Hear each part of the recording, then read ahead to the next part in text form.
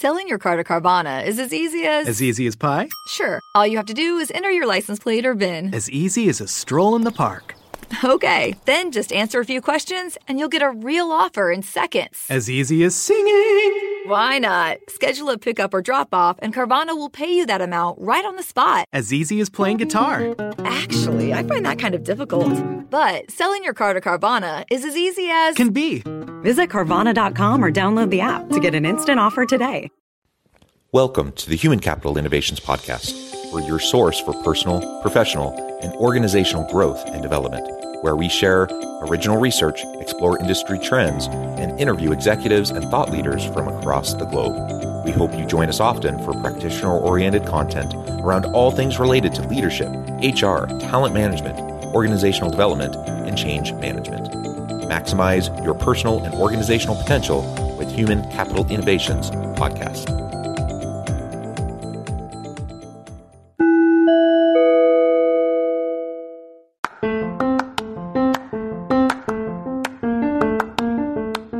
If you enjoy the Human Capital Innovations Podcast, enjoy ad-free listening by going to the Patreon page, and please consider contributing even at the producer or sponsorship level.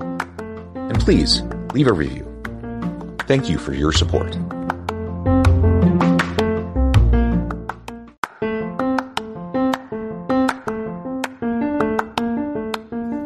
Welcome to the Human Capital Innovations Podcast. In this HCI podcast episode, I talk with Chloe Oestreich about how to make an impact and be heard every time you share a message.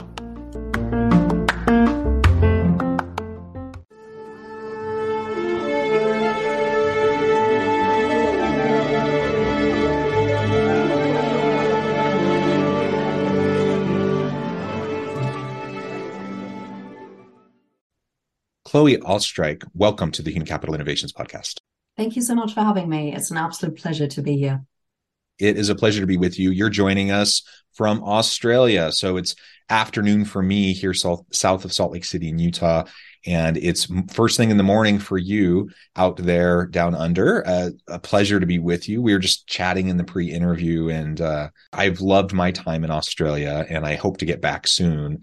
You're out there kind of close-ish to the Gold Coast and Brisbane area, which is so beautiful. And I'm a little bit jealous, especially this time of year. It's nice and snowy and cold. We got snow last night, and I imagine weather's a little bit nicer for you right now. It's super tropical. It's absolutely beautiful. We're all keeping our toes and fingers crossed because, of course, the wet season is starting. So we're hoping for less rain. We had terrible floods last year. So, but so far, blue sky and very sunny. The whales have departed. And we're all super excited about Christmas. Wonderful, wonderful. All right. Well, today we're going to be talking about how to make an impact and be heard every time you share a message. How do we as leaders foster, that ability to influence others? So included in this is a little bit around the idea of executive presence. We're going to be talking about developmental executive coaching. Ultimately, how do we increase our influence? And every good leader is one who's able to influence those around them in meaningful, positive, and healthy ways. So that's what we're going to be exploring and unpacking together. As we get started, I wanted to share Chloe's bio with everybody. Chloe is an executive coach, consultant, and speaker. She works with leading organizations and coaches CEOs globally from Fortune 500 companies on how to be heard, lead with impact, and communicate effectively. As a consultant, she equips leaders with the tools and techniques to develop a more authentic executive presence and inner confidence. As an executive coach, she sees her role in empowering and stretching individuals to step into self-leadership so they can create dynamic and healthy cultures, foster innovation, and gain greater self-awareness to create meaningful action. I love all of that. Every single thing I just said, I'm like, amen. That's what we need more of in this world. So I applaud you for the good work that you're doing. And I'm excited to learn from you and hear your insights as we have this conversation. Before we dive on into the topic, anything else you would like to share with the audience by way of your background, your personal context, and then we'll dive on in. Oh, thanks for the kind words, John. You know what? What might be worthwhile to share is, especially as we're, starting a new year, I'm so incredibly hopeful and so inspired, and also really excited to see more and more individuals step into self-leadership. And I feel like there is a collective awakening, really. People are waking up and they're really looking at what does it mean to embody leadership? You know, we can't lead ourselves. It's such a privilege to be doing that, but we can't do that unless we know how to self-lead.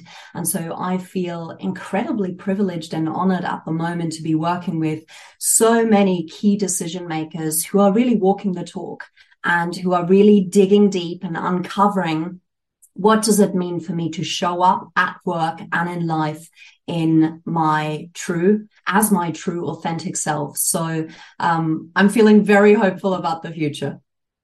Well, very good. And I'm wondering if we could start in your bio. Part of it, I mentioned authentic executive presence and inner confidence. I really want to unpack that a little bit, because I think sometimes when we talk about influence, that can be conflated with this idea of emotional manipulation, or you're just like the hard salesperson trying to manipulate people towards and push them towards your way of thinking.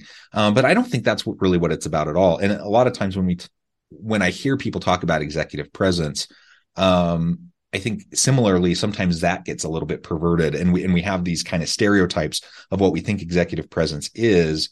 But ultimately, we need to have inner confidence. We need to be authentic to ourselves, which means everyone's a bit different, right? So why don't you describe for us a little bit of what you mean by executive presence and fostering that inner confidence, and how that translates over into healthy influence?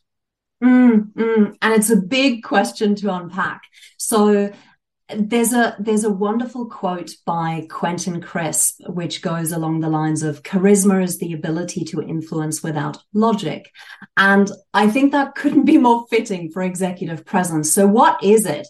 Well, there are two parts to this. And I think you're right, John. There is the piece around how do we actually authentically and meaningfully connect with another human being. And that requires us to be fully present in the moment, to read the audience, to read the person that we're speaking to. So there's that part. And a lot of that has to do with mindset and how present you are and where your focus is. Is it on yourself or is it on the other person? But then there's also this other piece, which is around what is it that you might be doing in which you might be subconsciously undermining yourself, right? And I don't know whether you remember this, John, but in the early 2000s, there was a study that came out that talked about how we make up our mind within the first 3 seconds of meeting someone. And that's based on the way someone looks, dresses, shakes your hand, and carries themselves. When I came across that, I was flabbergasted. And I thought, that is so unfair, right? So you've got a whole bunch of individuals who might be academically really skilled, who are incredibly knowledgeable, intelligent, left-brained. However, they might not have the necessary skills to be able to meaningfully connect and to, communicate with effectiveness and with confidence.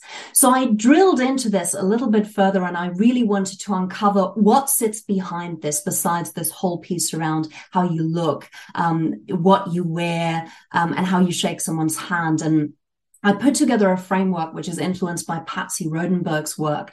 And I've divided executive presence into 3 key pieces, and they are physical, vocal, and mental presence. Now, underneath those sit a number of subcategories.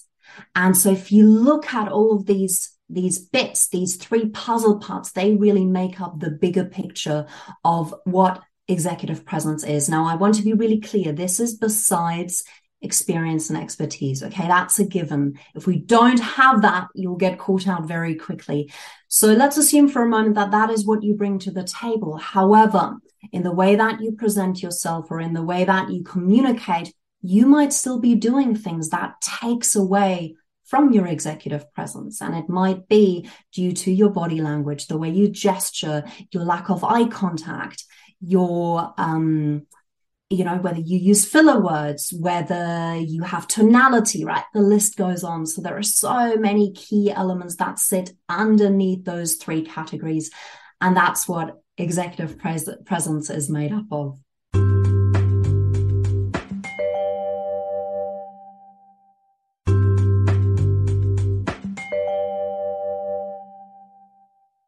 Yeah. And the tricky thing there, again, is if you're wanting everyone to be authentic, true to themselves, and recognizing that people come from vastly different backgrounds, in cultural backgrounds and values.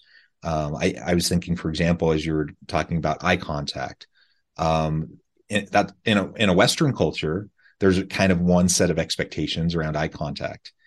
In Far East cultures and many Southeast Asian and Asian countries, there's a very different idea around appropriateness of physical proximity, eye contact, things like that. So part of it is cross-cultural competency and cultural awareness, that we need to be able to navigate these different settings. And also, I think we need to be accommodating to the extent possible, recognizing we all have our own layers of bias, but we need to try to be as accommodating as possible to people who might come from vastly different cultural backgrounds.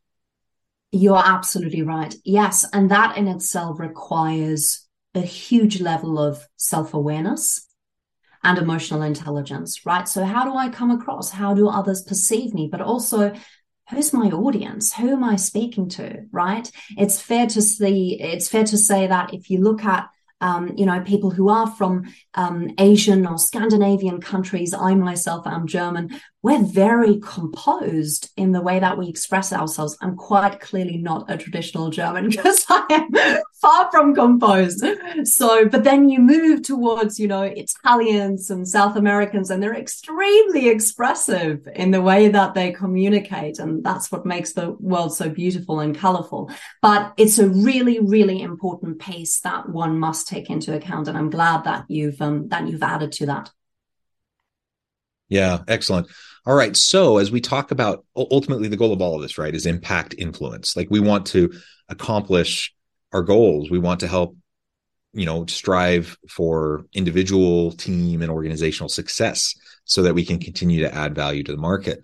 And in a hyper-competitive, interconnected, global, complex world, we have to be able to adjust rapidly. So we need to be very agile. We need to iterate, and we have to be able to make impact amidst a shifting landscape, which is really hard. I mean, it's hard enough to be influential and have impact when you can kind of predict what's happening and what's going to happen in the future, at least somewhat. But given the world we're in today with the complexities, the messiness, and the nuance, I think that's probably as hard as it's ever been. So as you work with executives, what do you do, as you're starting these conversations and helping them to develop their own capabilities around influence and impact in a super messy world?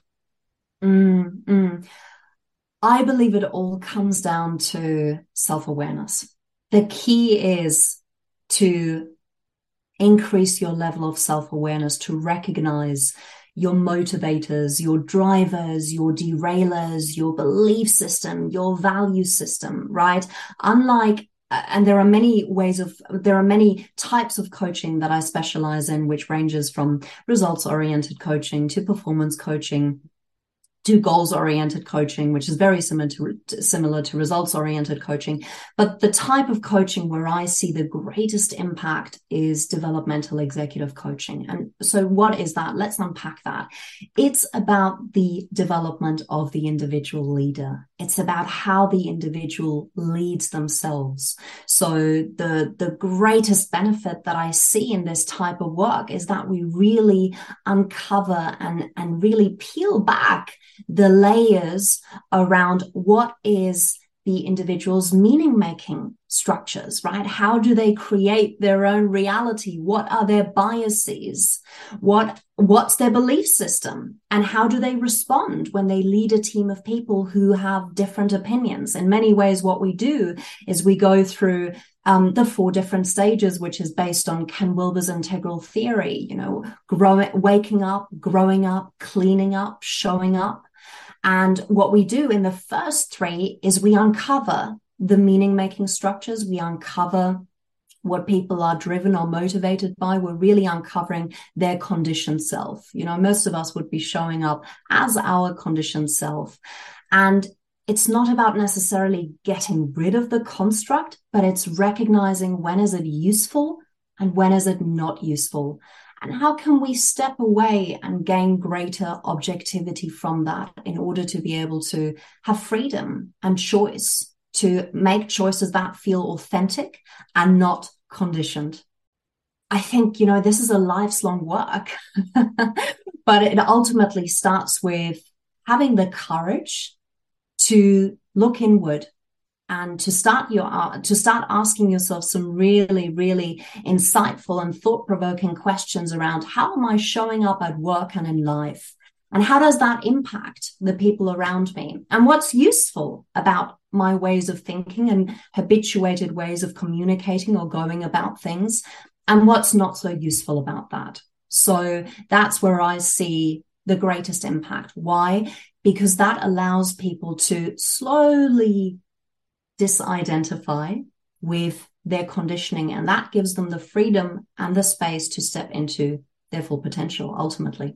And ultimately it comes back to our willingness, our ability to hold that mirror up in front of us, to engage in self-reflection on a regular basis, so that we can better understand, we can unpack and recognize the baggage that's informing our response and behavior to certain stimuli.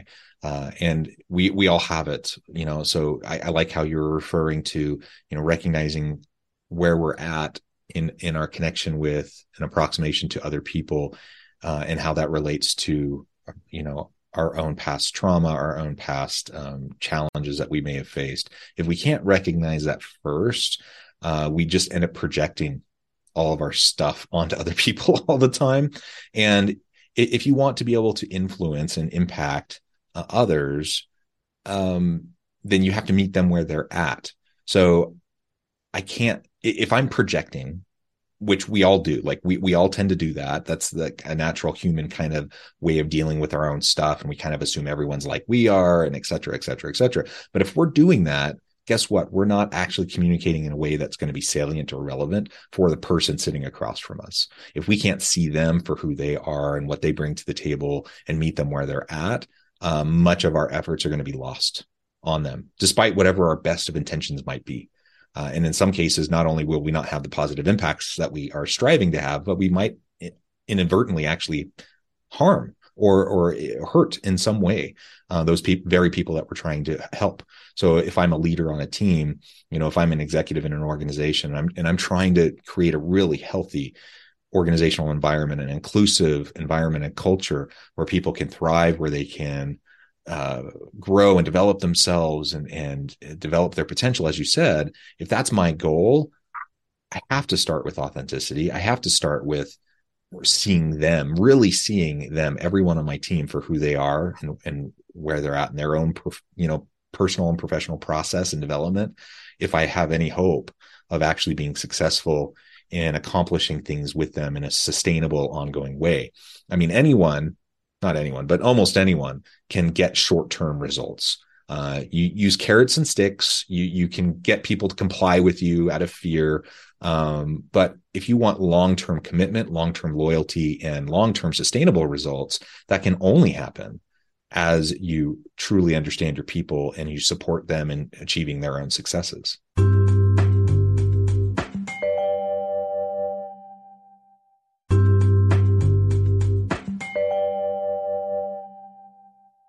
You're absolutely right. And that comes back to emotional maturity, right?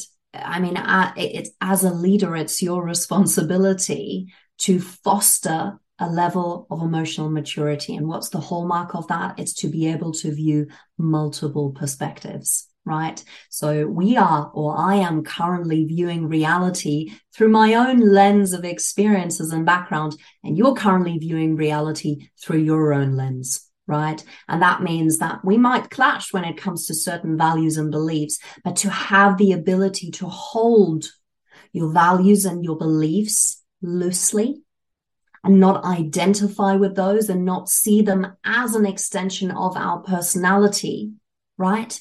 That will allow us the flexibility and the freedom to approach conflict or challenges with a great level of compassion and understanding and curiosity, right? I mean, how often do we show up in a conversation and we're just presuming? And I mean, I can't blame us for that. 95% of how we show up is pre-programmed. So, how do we make the subconscious conscious? Well, it requires conscious effort. It requires practice. It requires training the muscle to practice coming back to the present moment. I came across this piece of data, which I don't know whether you've come across this, John, but it blew my mind. And it talked about how the average Western person is able to hold their attention for no longer than 2 seconds. I mean, we're doomed. We don't practice, we don't make, meditation a daily habit. Well, guess what? We're living in the present, we're living in the past, or we're living in the future, which means we're actually missing what's right in front of us. And I get really passionate about this because, we spend so much time and money going to the hairdresser. You might not, you might be saving that money for yourself, John. It's for my beard, right? Of course, that's right. That's where you see it. There you go. So we do that, right? But then we also have multiple gym memberships and we spend so much money on our bodies. Yet most people aren't prepared to spend precious time on their most valuable asset, their brain, their mind, right? Our minds can be incredibly toxic. It can work with us. It can work against us. What are we doing to support this? What are we doing to raise awareness around the conditioning and how that might not be productive or useful? So if there's one thing that I want your listeners to take away from today is to start to really think about, where are you investing your time and your energy? Because ultimately, if you don't have the necessary awareness and awakeness during the day to recognize that governed by your conditioning, it's going to be really hard. Governed by our conditioning. That's a really key, important point. And again, so I'm not like judging other people for making different choices than me. It's me acknowledging and recognizing that everyone has their own stuff. Everyone brings their own conditioning to the table.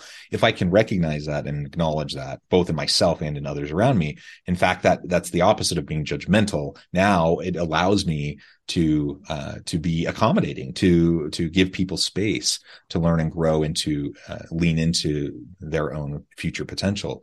And that is the mark of any good leader, to help people achieve their greatest levels of potential. And if I'm thinking about how I'm going to impact in positive ways, how I'm going to influence in positive ways the people around me so that we can achieve really outrageous, tremendous results for the organization and the team, simultaneously while helping them individually to achieve great results and prepare themselves for the next step in their life and their career. If that's my goal, there's a lot more of the kind of the meaty why behind that, that people can see. They can see that authenticity. They can see that desire to build and to help, versus kind of the flip side of the coin. If my pure motive is, extrinsic motivators, where I'm willing to exploit those around me to get ahead, so I can get that next bonus, that nice car, whatever, like those things, there's nothing wrong with money. But if that's my primary focus, I'm not holistically taking care of myself or the people around me. And we're just not going to be as fulfilled. We're not going to be as happy. We're not going to achieve as much either. And that's going to be to everyone's detriment. Well, Chloe, it has really been a pleasure. I know at the time I'm going to have to let you go here in just a few minutes. But before we wrap things up for today, I just wanted to give you a chance to share with the audience how they can connect with you, find out more about your work, your team, and then give us a final word on the topic for today. Yes. So people can find me on LinkedIn. You simply type in my first name, Chloe, and my very tricky last name, which is spelled Oestreich. I forgot to mention this at the start of the podcast. I was so engrossed in this wonderful conversation. I actually put together, because I'm so conscious that most of your listeners would be listening to this podcast while they're dropping their kids off at school, or while they're cooking dinner, or while they're on the run. And so they might not have a notebook or pen at hand. So I've actually put together a free video training, which talks a lot about some of the themes that we discussed. So people are more than welcome to jump on this and get free access. And they can find that on www.co consultancy, that's all one word, .com.au/, and then it's HCI, which of course stands for Human Capital Innovations. Otherwise, you can find me through my website, which is www.coconsultancy.com.au. I am very active on LinkedIn. If you sign up to my newsletter, I publish a weekly or fortnightly 3 to 5 minute video, which people find really insightful. And it always revolves around the topics around, executive presence. What does it look like for me to step into my true, authentic self? How can I learn more about my conditioning? What does it mean to have the ability to really influence and inspire and meaningfully connect with the people that I'm working with? And also, how do I empower others to step into their full potential? So topics very much revolve around self-leadership, which is, you're listening to this and you are in a leadership position. I hate to be upfront, but it is your responsibility. If you have the privilege to lead a team of people, you must take responsibility to first lead yourself. Otherwise, this is going to fall down like a house of cards. Well said, Chloe. This has just been a fantastic conversation. I encourage my audience to reach out, to get connected, find out more about what Chloe can do for you. And as always, I hope everyone can be healthy and safe, that you can find meaning and purpose at work each and every day. And I hope you all have a great week. Do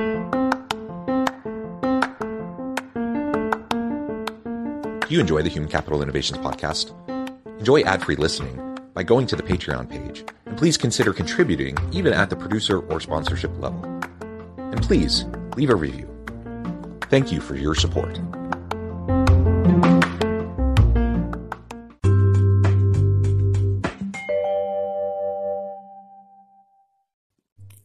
Thanks again for joining us for this episode of the Human Capital Innovations podcast. I hope you stay healthy and safe and that you have a great week.